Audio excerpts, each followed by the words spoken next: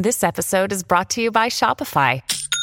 Forget the frustration of picking commerce platforms when you switch your business to Shopify, the global commerce platform that supercharges your selling wherever you sell. With Shopify, you'll harness the same intuitive features, trusted apps, and powerful analytics used by the world's leading brands. Sign up today for your $1 per month trial period at shopify.com/tech, all lowercase. That's shopify.com/tech. Sign up to The Economist for in-depth curated expert analysis of world events and topics ranging from business and culture to science and technology. You'll get the weekly digital edition, online-only articles, curated newsletters on politics, the markets, science, culture and China, and full access to The Economist Podcast Plus. The Economist is independent journalism for independent thinking. Go to economist.com and get your first month free. Mom deserves the best, and there's no better place to shop for Mother's Day than Whole Foods Market. They're your destination for unbeatable savings, from premium gifts to show-stopping flowers and irresistible desserts. Start by saving 33% with Prime on all body care and candles. Then get a 15-stem bunch of tulips for just $9.99 each with Prime. Round out Mom's menu with festive rosé, irresistible berry chantilly cake, and more special treats. Come celebrate Mother's Day at Whole Foods Market. Welcome to the New Books Network. I'm Caleb Zachrin, Assistant Editor of the New Books Network. Today I'm speaking with Kevin Munger, Assistant Professor of Political Science and Social Data Analytics at Penn State University. We are discussing his insightful book, Generation Gap: Why the Baby Boomers Still Dominate American Politics and Culture, from Columbia University Press. Generation Gap is one of the best books I've read all year, due largely to its simplicity and clarity. Generational divides and conflicts are constantly the subject of vitriolic debate. Generation Gap leads with data, showcasing how demographic trends and historical circumstances have contributed to generational polarization. Kevin, thank you for joining me today on the New Books Network. Caleb, great to be here. Thanks for the kind introduction and looking forward to chatting. Likewise, this was a really fascinating book. I think such a relevant book. And before jumping into the book, I was wondering if you could just tell us a little bit about yourself and why you chose to write it. Sure, yeah. I have been doing research on social media and politics for a few years now, ever since I started grad school. And in the wake of the 2016 presidential election in the U.S., there was a lot of attention paid to the topic of misinformation. And when people were kind of scrambling to figure out what that was about, the fact that older people were much more susceptible to misinformation, more likely to encounter it, more likely to share it, really jumps out of the data. And as I began to look into that more, I just saw more and more evidence that there is a unique situation in the U.S. today in terms of our age and generational makeup that has implications for a wide range of political and cultural outcomes that people care about. I think in most of my research and most social science research, it tends to be more and more policy focused these days. So people are looking for specific problems and solutions, and that's great, but it does restrict the temporal scope of a lot of research. And so something like generations, which the cause of the dominance of the baby boomers today is first and foremost the fact that a lot of them were born 65 years ago, which is not something that's particularly amenable to a policy change today, but which does structure a lot of the fundamental conflicts that we are seeing playing out. So I think this is a useful, perspective. It doesn't offer any easy solutions, but hopefully we'll have people thinking about more specific, generationally relevant problems. So, the most prominent generations today are, as you mentioned, the baby boomers, also Gen X, millennials, and Gen Z, without having to go, through the whole, go over all the details of what makes these generations unique. Could you give listeners just a slight overview of the different sort of maybe makeups of these generations, what distinguishes them from typical generations? Sure. So first, a slight correction. Gen X is not important. They need to get over that fact. And They have ceded all of their potential influence in culture because their embrace of the dropout slacker identity. And I say that mostly because many of my colleagues are Gen X, and they tend to get a bit Shots fired. yeah. Right. Well, so the intergenerational sniping is clearly part of this discussion. And while I don't think it's irrelevant, it is sometimes used to diminish the fundamental importance of generations. And I do think that there are serious material differences across these generations, which means that they are legitimate objects of social scientific inquiry. So, beginning with the baby boomers, my favorite fact here is that Time magazine awarded this entire generation their Person of the Year award in 1965, I believe, just for being born. So the award goes to the inheritors, people who were born into an unprecedented era of economic security and cultural possibility. And this lengthy article goes on to explain that the possibilities for the boomers are endless, that they are going to inherit a truly unique set of circumstances, and that they should thus go on to be the most important generation, most distinctive generation in American history. And I think that is broadly correct. So, first of all, there are simply more of them, as I said earlier. The economic conditions are crucial for their ability to establish themselves in the workforce, establish families, become settled, establish communities. And the institutional context into which they were coming of age meant that all of these major institutions which govern the country today, govern broadly construed, like academia, the major professions, lawyers, doctors, media, were all really growing in this period when the boomers were coming of age. And so this one specific generation is still in power, thanks also to the democratization of old age. So the fact that more and more people are able to live into healthy old age has benefited the boomers first. I mean, it's a great thing. It's progress across the board, but it has meant that the boomers are winning both at the beginning and the end of the life cycle. Skipping over Gen X, millennials are the second largest generation after the boomers. They were first called the echo boomers. So before the millennial term emerged, the fact was that we were defined in opposition to this largest and most important generation. And so this conflict has been sort of baked in from the start. The stark contrast comes from the fact that millennials had quite poor economic conditions, beginning with the 2008 financial crisis, which really stunted our emergence into the workforce and thus delayed a lot of these traditional milestones of maturation, from owning a home to starting a career to being married, having children. And so this period of extended adolescence has really characterized the millennial generation, our inability to make headway in the institutions which are still dominated by the boomers, even as many millennials are now entering our 40s, continues to define this generation that is, I think, the most frustrated by the boomers. And Gen Z has really only started to emerge, looking at the Google Trends data on this, since I started writing the book, in fact. So there were simply not enough of them who are over 18 for Gen Z to be a definite, useful category of adults. But now we're starting to see them as the first generation to be fully raised online. And I think this offers a different set of challenges and opportunities.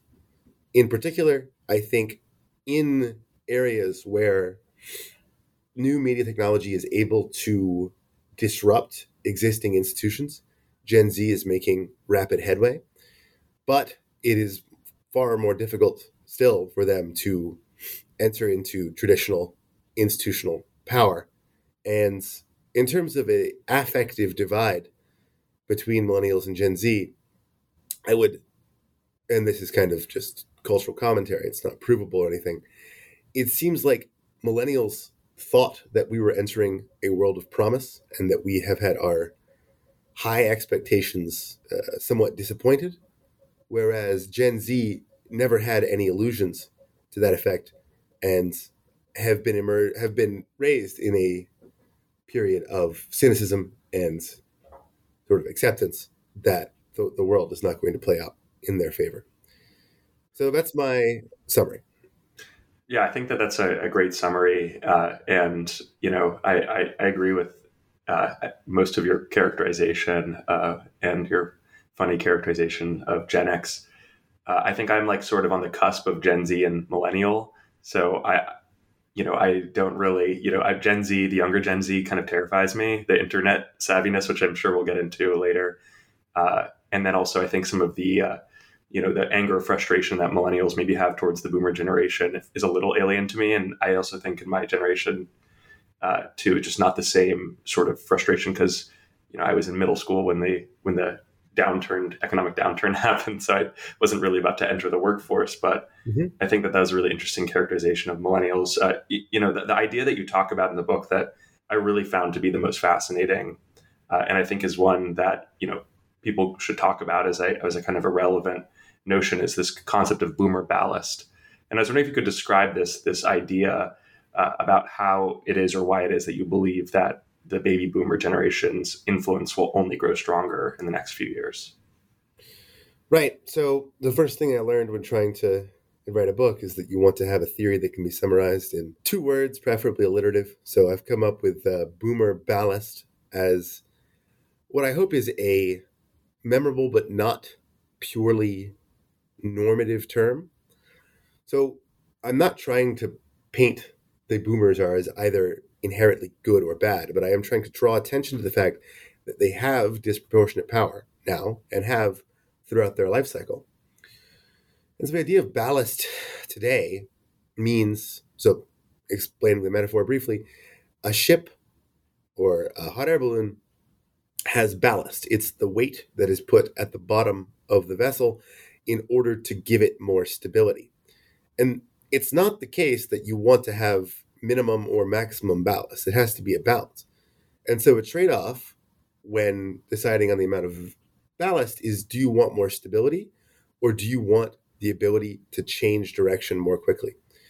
And so more ballast means more stability, but more rigidity, less flexibility.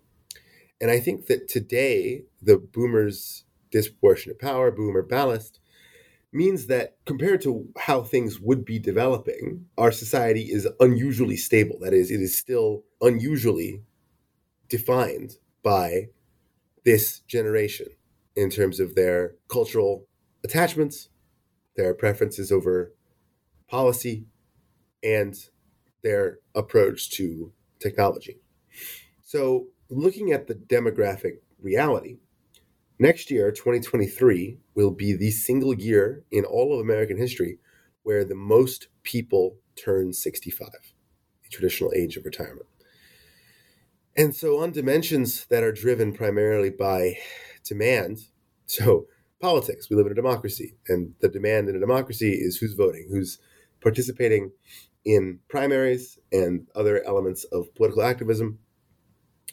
The boomers will only become more relevant in this domain as they have a windfall of free time and a kind of unprecedented degree of affluence and health with which to enjoy it. This is also the case for a lot of cultural domains and traditional cultural institutions.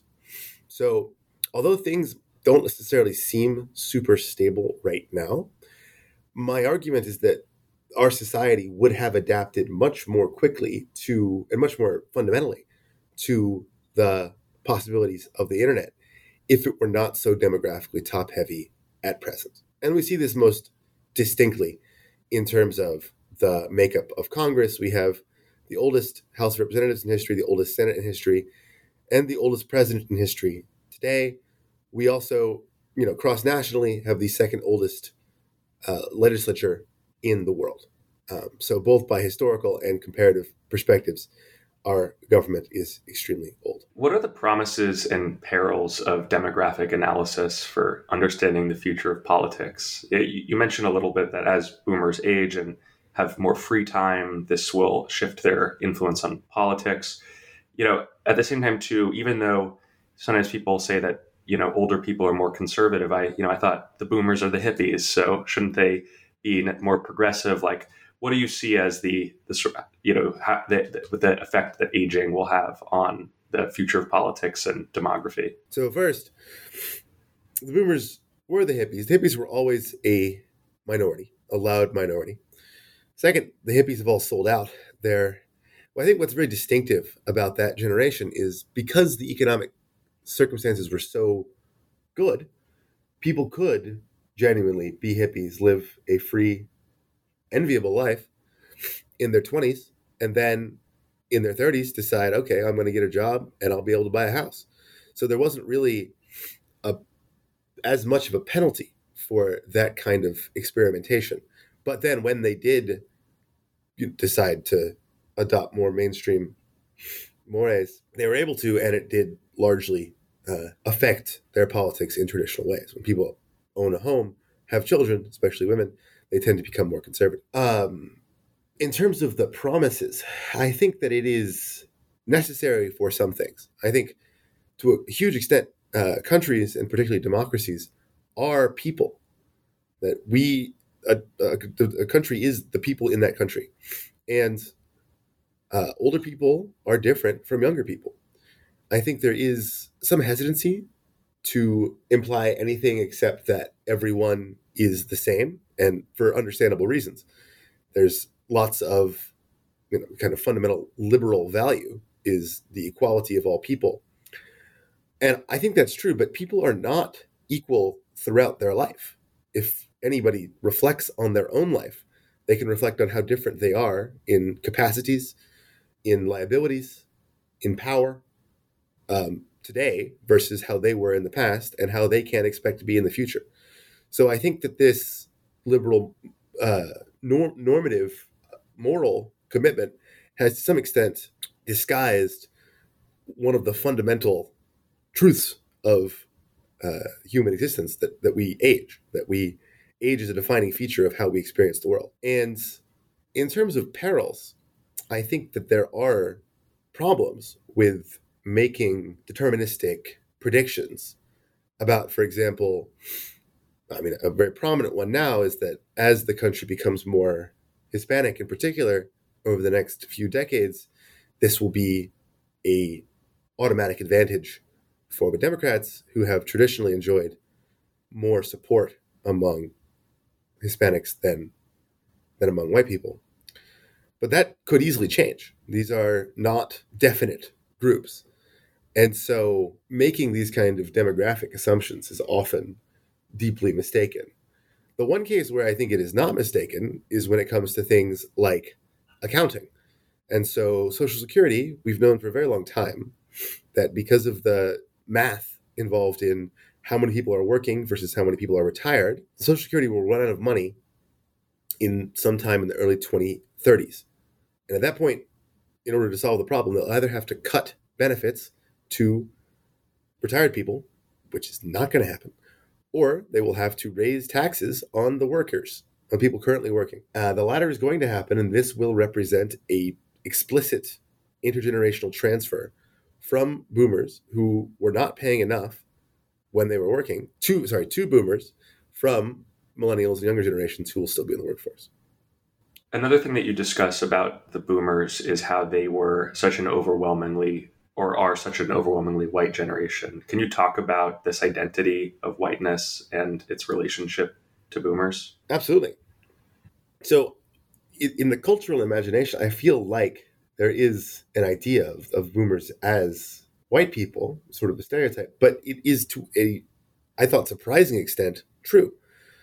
So for a few reasons, I believe it is accurate to say, although the demographic data from long in the past is not super reliable, that the boomers are the whitest generation in American history. The primary reason for this has to do with changing patterns of immigration. So the long-term percentage, for at least 150 years, the U.S. population has been 15%, 13%, around that range, foreign-born for that entire time period. The exception is in the 1920s, 30s, the U.S. begins to become much more restrictive in terms of immigration, and particularly implementing racial exclusion quotas and only allowing people from certain European countries to continue to immigrate. So this means the 1950s, when most of the boomers were children, is the period in American history where there are the fewest foreign-born citizens. That number has since come back, and so in the baby boomers' lifetimes, the percentage of foreign-born Americans has tripled, which is a pretty significant change. The other side of this coin, in terms of the definition of whiteness, is that this category is, of course, constructed and has not been stable over time. So other racialized ethnic groups like Jews, Italians, Irish, and others were, in the period before the boomers in early 20th century, 19th century, not really considered white. They still had this racialized status. And as those groups became more integrated in society, it became broadly correct. And today we certainly do call those groups white. And so for these two reasons, it seems plausible to me to say that the boomers are the whitest generation in American history. Speaking on the boomers and just their choice of media, what they consume, the world that they live in, you describe how media will likely change with the eventual passing of the boomers. What do you see as the sort of the future of media, especially mainstream media, that today caters to the baby boomer generation? Well, the idea of mainstream media is a fundamentally boomer concept. I think this is mostly because of the media technology. So the broadcast era that defines our imagination, the mid-20th century of media, was a historical anomaly where we have, because of the economics and regulations of those media technologies, very few producers and broadcasters. And so the idea of a mainstream media only really makes sense in the broadcast era. Today, I think although social media is becoming much, much more important, for many politically relevant outcomes, television, cable television, and broadcast news are still more important for those outcomes. That's really the central point for media discourse. But the audience for television news is incredibly age skewed. So very few people under 50 watch cable news at all. And yet it is the primary source of news for the boomer generation. So although it is still so focal, I think that there will not necessarily be a replacement. Instead, the millennial and Gen Z media consumption habits, social media first, much more fragmented, will take over. And that will be the world that we inherit. Now, there still will be superstars and like the fame of very popular social media influencers, streamers, etc., is on the same level as cable news hosts. But in terms of the centralization and lack of competition that defined the mainstream media, that I think is going away. If you're struggling to lose weight, you've probably heard about weight loss medications like Wegovy or Zepbound, and you might be wondering if they're right for you. Meet PlushCare, a leading telehealth provider with doctors who are there for you day and night to partner with you in your weight loss journey. If you qualify, they can safely prescribe you medication from the comfort of your own home. To get started, visit plushcare.com/weight-loss. That's plushcare.com/weight-loss. plushcare.com/weight-loss. Families have a lot going on. Let Ollie help manage the mental load with new cognitive help supplements for everyone 4 and up, like delicious Lolly Focus Pops or Lolly Mellow Pops for kids. And for parents, try 3 new Brainy Chews to help you focus, chill out, or get energized. Find these cognitive health buddies for the whole fam at ollie.com. That's OLLY.com. These statements have not been evaluated by the Food and Drug Administration. This product is not intended to diagnose, treat, cure, or prevent any disease. This is more of a philosophical question, but it's one that you touch on in your book. What constitutes generational identity? Where does it come from? Right. Well, the origins of identity are quite complicated. But the problem of generations is first really articulated by the German sociologist Karl Mannheim in his influential paper of the same name. And he's really describing the generations around the early 20th century and what creates this sense of generational belonging. So it's not really enough that you share a birth date with someone. A prince and a pauper, even if they're born in the same year, have very different experience of the world. And as Mannheim says, they have different locations. So he was primarily concerned with class, which I think is still a very relevant location for how people experience the world. There are many other such locations. And Mannheim says that it's only in the context of shared locations, when there is either a shared physical presence, a shared experience of the world, and then geographic proximity, do we see the emergence of generational consciousness. I think today social media offers an alternative, which makes the geographic proximity experience much less relevant. And instead, the shared location is where people encounter each other, which for younger generations is increasingly online. So people define their experience of the world through their experience of media. And so I think, for example, the idea of a generation as a 15 to 18 year long unit is making less and less sense as the media worlds inhabited by smaller and smaller slices of demographic time become more and more distinct. So the people who grew up watching the exact same influencers and seeing the same internet trends become the cultural touchstones for these micro generations, which are able to define themselves against both the younger and the older with more specificity. And because geography is no longer a constraint, they are able to encounter sort of millions of their fellow generationalists in a way that wouldn't really have been possible, except in very broad strokes, things like going to college or going to Vietnam for the boomers. What issues do you think that younger generations, the millennials and Gen Z, what issues will they face that are similar to previous generations? Every generation's experience of the world is somewhat different.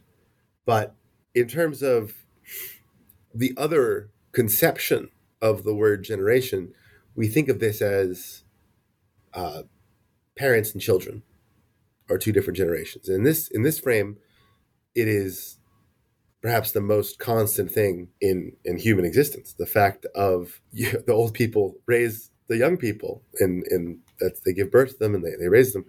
And then the intergenerational transmission of culture and values, and then the fundamental need for younger generations to move past older generations and the conflict that emerges from the battles over tradition versus progress are certainly going to continue. So that fundamental element of the cyclical nature of our existence will continue and be the same for millennials and Gen Z and everyone else. This is maybe more of a question less related to what you discussed, but maybe to other notions of generations, like that you might find in like the fourth turning or things like that, of this idea of generations operating on these sort of cycles where every 4 generations, the next subsequent generation resembles the first generation of the earlier cycle. What do you make of these ideas, these theories? Are these, more so, like on the equivalent of like astrological projections? Perhaps, which is to say that people find them useful to explain the world. I don't think they're necessarily right or wrong. I'm not convinced necessarily that this is a fundamental pattern that always has to exist. I mean, that I suppose will be discovered as the predictions from that framework are tested as time passes. Yeah, I guess I don't really think about generations in those terms very often. I think there are other features of our economy and our society and our culture which have cyclical components, and those certainly intersect with how generations experience the world. So that does mean that every generation is different, but also the same, and that there's echoes of current experiences in the past. But I don't find that framework particularly useful myself. Yeah, and I think that your approach compared to those approaches feels much more based on what the data says, as opposed to some a kind of a neat framework that puts a generation in some holy position to overturn things. And I think that there is this sort of idea about Gen Z. I don't exactly know where it comes from, that Gen Z will be some transformative generation, or maybe the generation after Gen Z will be some transformative generation. So I was wondering if you could talk a little bit about, the issues that younger generations face, and what you see as driving their development, and maybe what their political views will become like once they enter, adulthood. Sure. I mean, there aren't that many generations, so you can pick one, predict that'll be the transformative one, and you've got a pretty decent chance of being right. I think that what I find most distinctive about Gen Z is that they are the first generation that really is able to consume media that is created for, by, and about themselves. So thinking back to this idea of intergenerational contact and transmission of culture and values, in earlier media regimes, this was done face-to-face, either through parents and children, extended families, or institutions like schools who played the role of bringing up the next generation in the world that the adults already lived in. With broadcast media, we have that cultural transmission to some extent that role being overtaken by the media. But even then, the people creating the media for young people were older people. So there's a continuity there in the broadcast era. And so what I think is distinct about social media, and especially social media which uses audiovisuals, which is the dominant media format, the preferred media format for the majority of people, and in many ways the most powerful media format. So this audiovisual content for, by, and about Gen Z makes possible a sort of radical short-circuiting of this traditional continuity and the transmission of culture and values, which I think does create the conditions for a much higher variance in terms of how Gen Z experiences and thinks about the world. Do you have any optimism for the future of generational cooperation? Your book covers so much of generational conflict, but do you see a future where maybe millennials and baby boomers can form some sort of a truce? Well, you don't have to like predict the future, but no. I mean, there's going to be some breaking point when the number of baby boomers becomes who are retired, but still active and participating in politics and culture, will present novel forms, like novel challenges. And so today I think that American culture, compared to many other cultures, is so focused on progress that we have kind of a blind spot when it comes to old age. To a large extent, I think this is to our shame. We would prefer not to acknowledge that old age exists. Our preferred response is to just try to transcend it through every possible bodily modification, health regime, or to shut it away and to put older people in distinct communities where we can try to get rid of them. But this simply will not work, given the timescales and the sheer numbers. And so when the increased need of caregiving for baby boomers becomes more obvious, my hope is that this can produce more intergenerational contact as more and more young people will need to take care of older people. I'm hoping that this can produce some greater understanding of our shared experiences, rather than in a purely mediatized world, the experiences really are so distinct that it makes empathy pretty challenging. I think that that's a nice, that would be something like that would be very nice if there was more generational contact. And I think that definitely does seem to be the case, that younger generation and older generation just don't have as much contact as they maybe would have in the past. I was wondering if because generations is talked about all the time, if there are any pitfalls of thinking about generations that you would caution people about, and maybe if there's a way of thinking about generations that still acknowledges their relevance, but also doesn't turn them into, the pivotal thing on which history turns. Any ways in which you would tell our listeners to think or not think about generations? So this is funny. I've done a couple of these interviews, and the intuitions of my interlocutor differs dramatically onto people's expectations of the relevance of generations by generation. So I think younger people find the argument I'm making extremely intuitive, almost obvious, that generations are important. Older people, by and large, do not. And so I have, given that I'm an academic, working in an industry still dominated by older people, I find that I'm often fighting the opposite battle, which is people's intuitions are that generations are media trivialities or are made up by advertisers to sell products.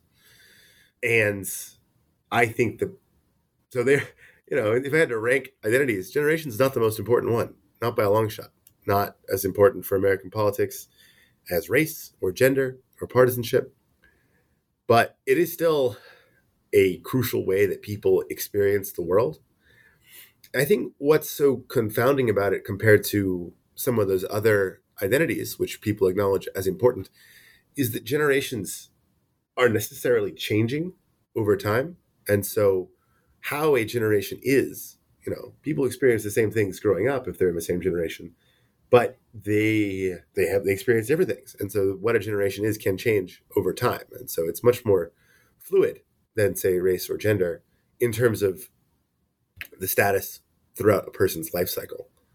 No, I think that's a really interesting observation, and certainly one that I haven't thought about the view that certain generations matter more to some generations, not to others. And that is something that you discuss. You use the term cohort consciousness, about how the younger generations seem to have more cohort consciousness, and that it is fueled by technology and social media.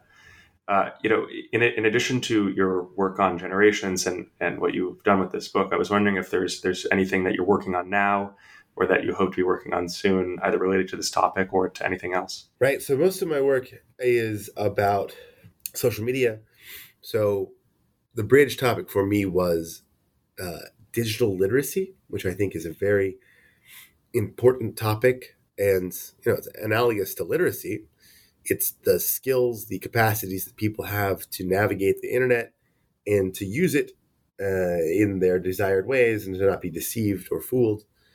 And I think that there are obvious generational implications, but it's not deterministic in any sense. And in particular, younger generations are quite savvy at certain elements of using the internet, particularly within platforms, etc. But there is a knowledge of the hardware that people, even in my generation, needed to have in order to navigate these technologies that is clearly being lost. And so studying the differential experiences of digital literacy by generation is something that I'm going to continue to work on. This also, I think, has huge implications for campaign finance. So an area which I only briefly mentioned in the book, but which I think is hugely important in American politics in particular, is campaign finance. And here, the donations by older people are so radically higher than younger people that this further amplifies their already significant advantage in politics. And the connection between campaign finance and digital literacy is that I think increasingly political campaigns are designed primarily to defraud older people. So either literally to defraud them in the case of campaign contributions, which have to be given back because they have used deceptive marketing tactics. And we have all of these stories of, grand children realizing that their quite elderly parents have donated all of their money to a political campaign, or in some cases, donations are happening even after they pass away, is a significant problem for how political campaigns work. And I think that this is true in terms of informational content as well, that I think that reconstruing misinformation as a kind of informational fraud targeting the elderly is helpful to make the case for a kind of neo-paternalism and, really taking seriously the challenges that are presented by delivering a iPad to someone who's never used the internet before and who lives by themselves in a nursing home is not empowering them. It is only opening them up to abuse and fraud. That's a really fascinating framing, this idea that some campaigns are designed to defraud people with a little bit of extra money. I'm thinking of Bannon's Wall in particular, which I'm sure is an example of that. But yeah, that sounds like a fascinating topic, and of course, extremely relevant. Campaign finance only becomes more relevant as the numbers skyrocket every single election. So, Kevin, thank you so much for being a guest on the New Books Network. It was great speaking with you. The book is Generation Gap: Why the Baby Boomers Still Dominate American Politics and Culture, from Columbia University Press. Thank you so much. Thank you. It's been a pleasure.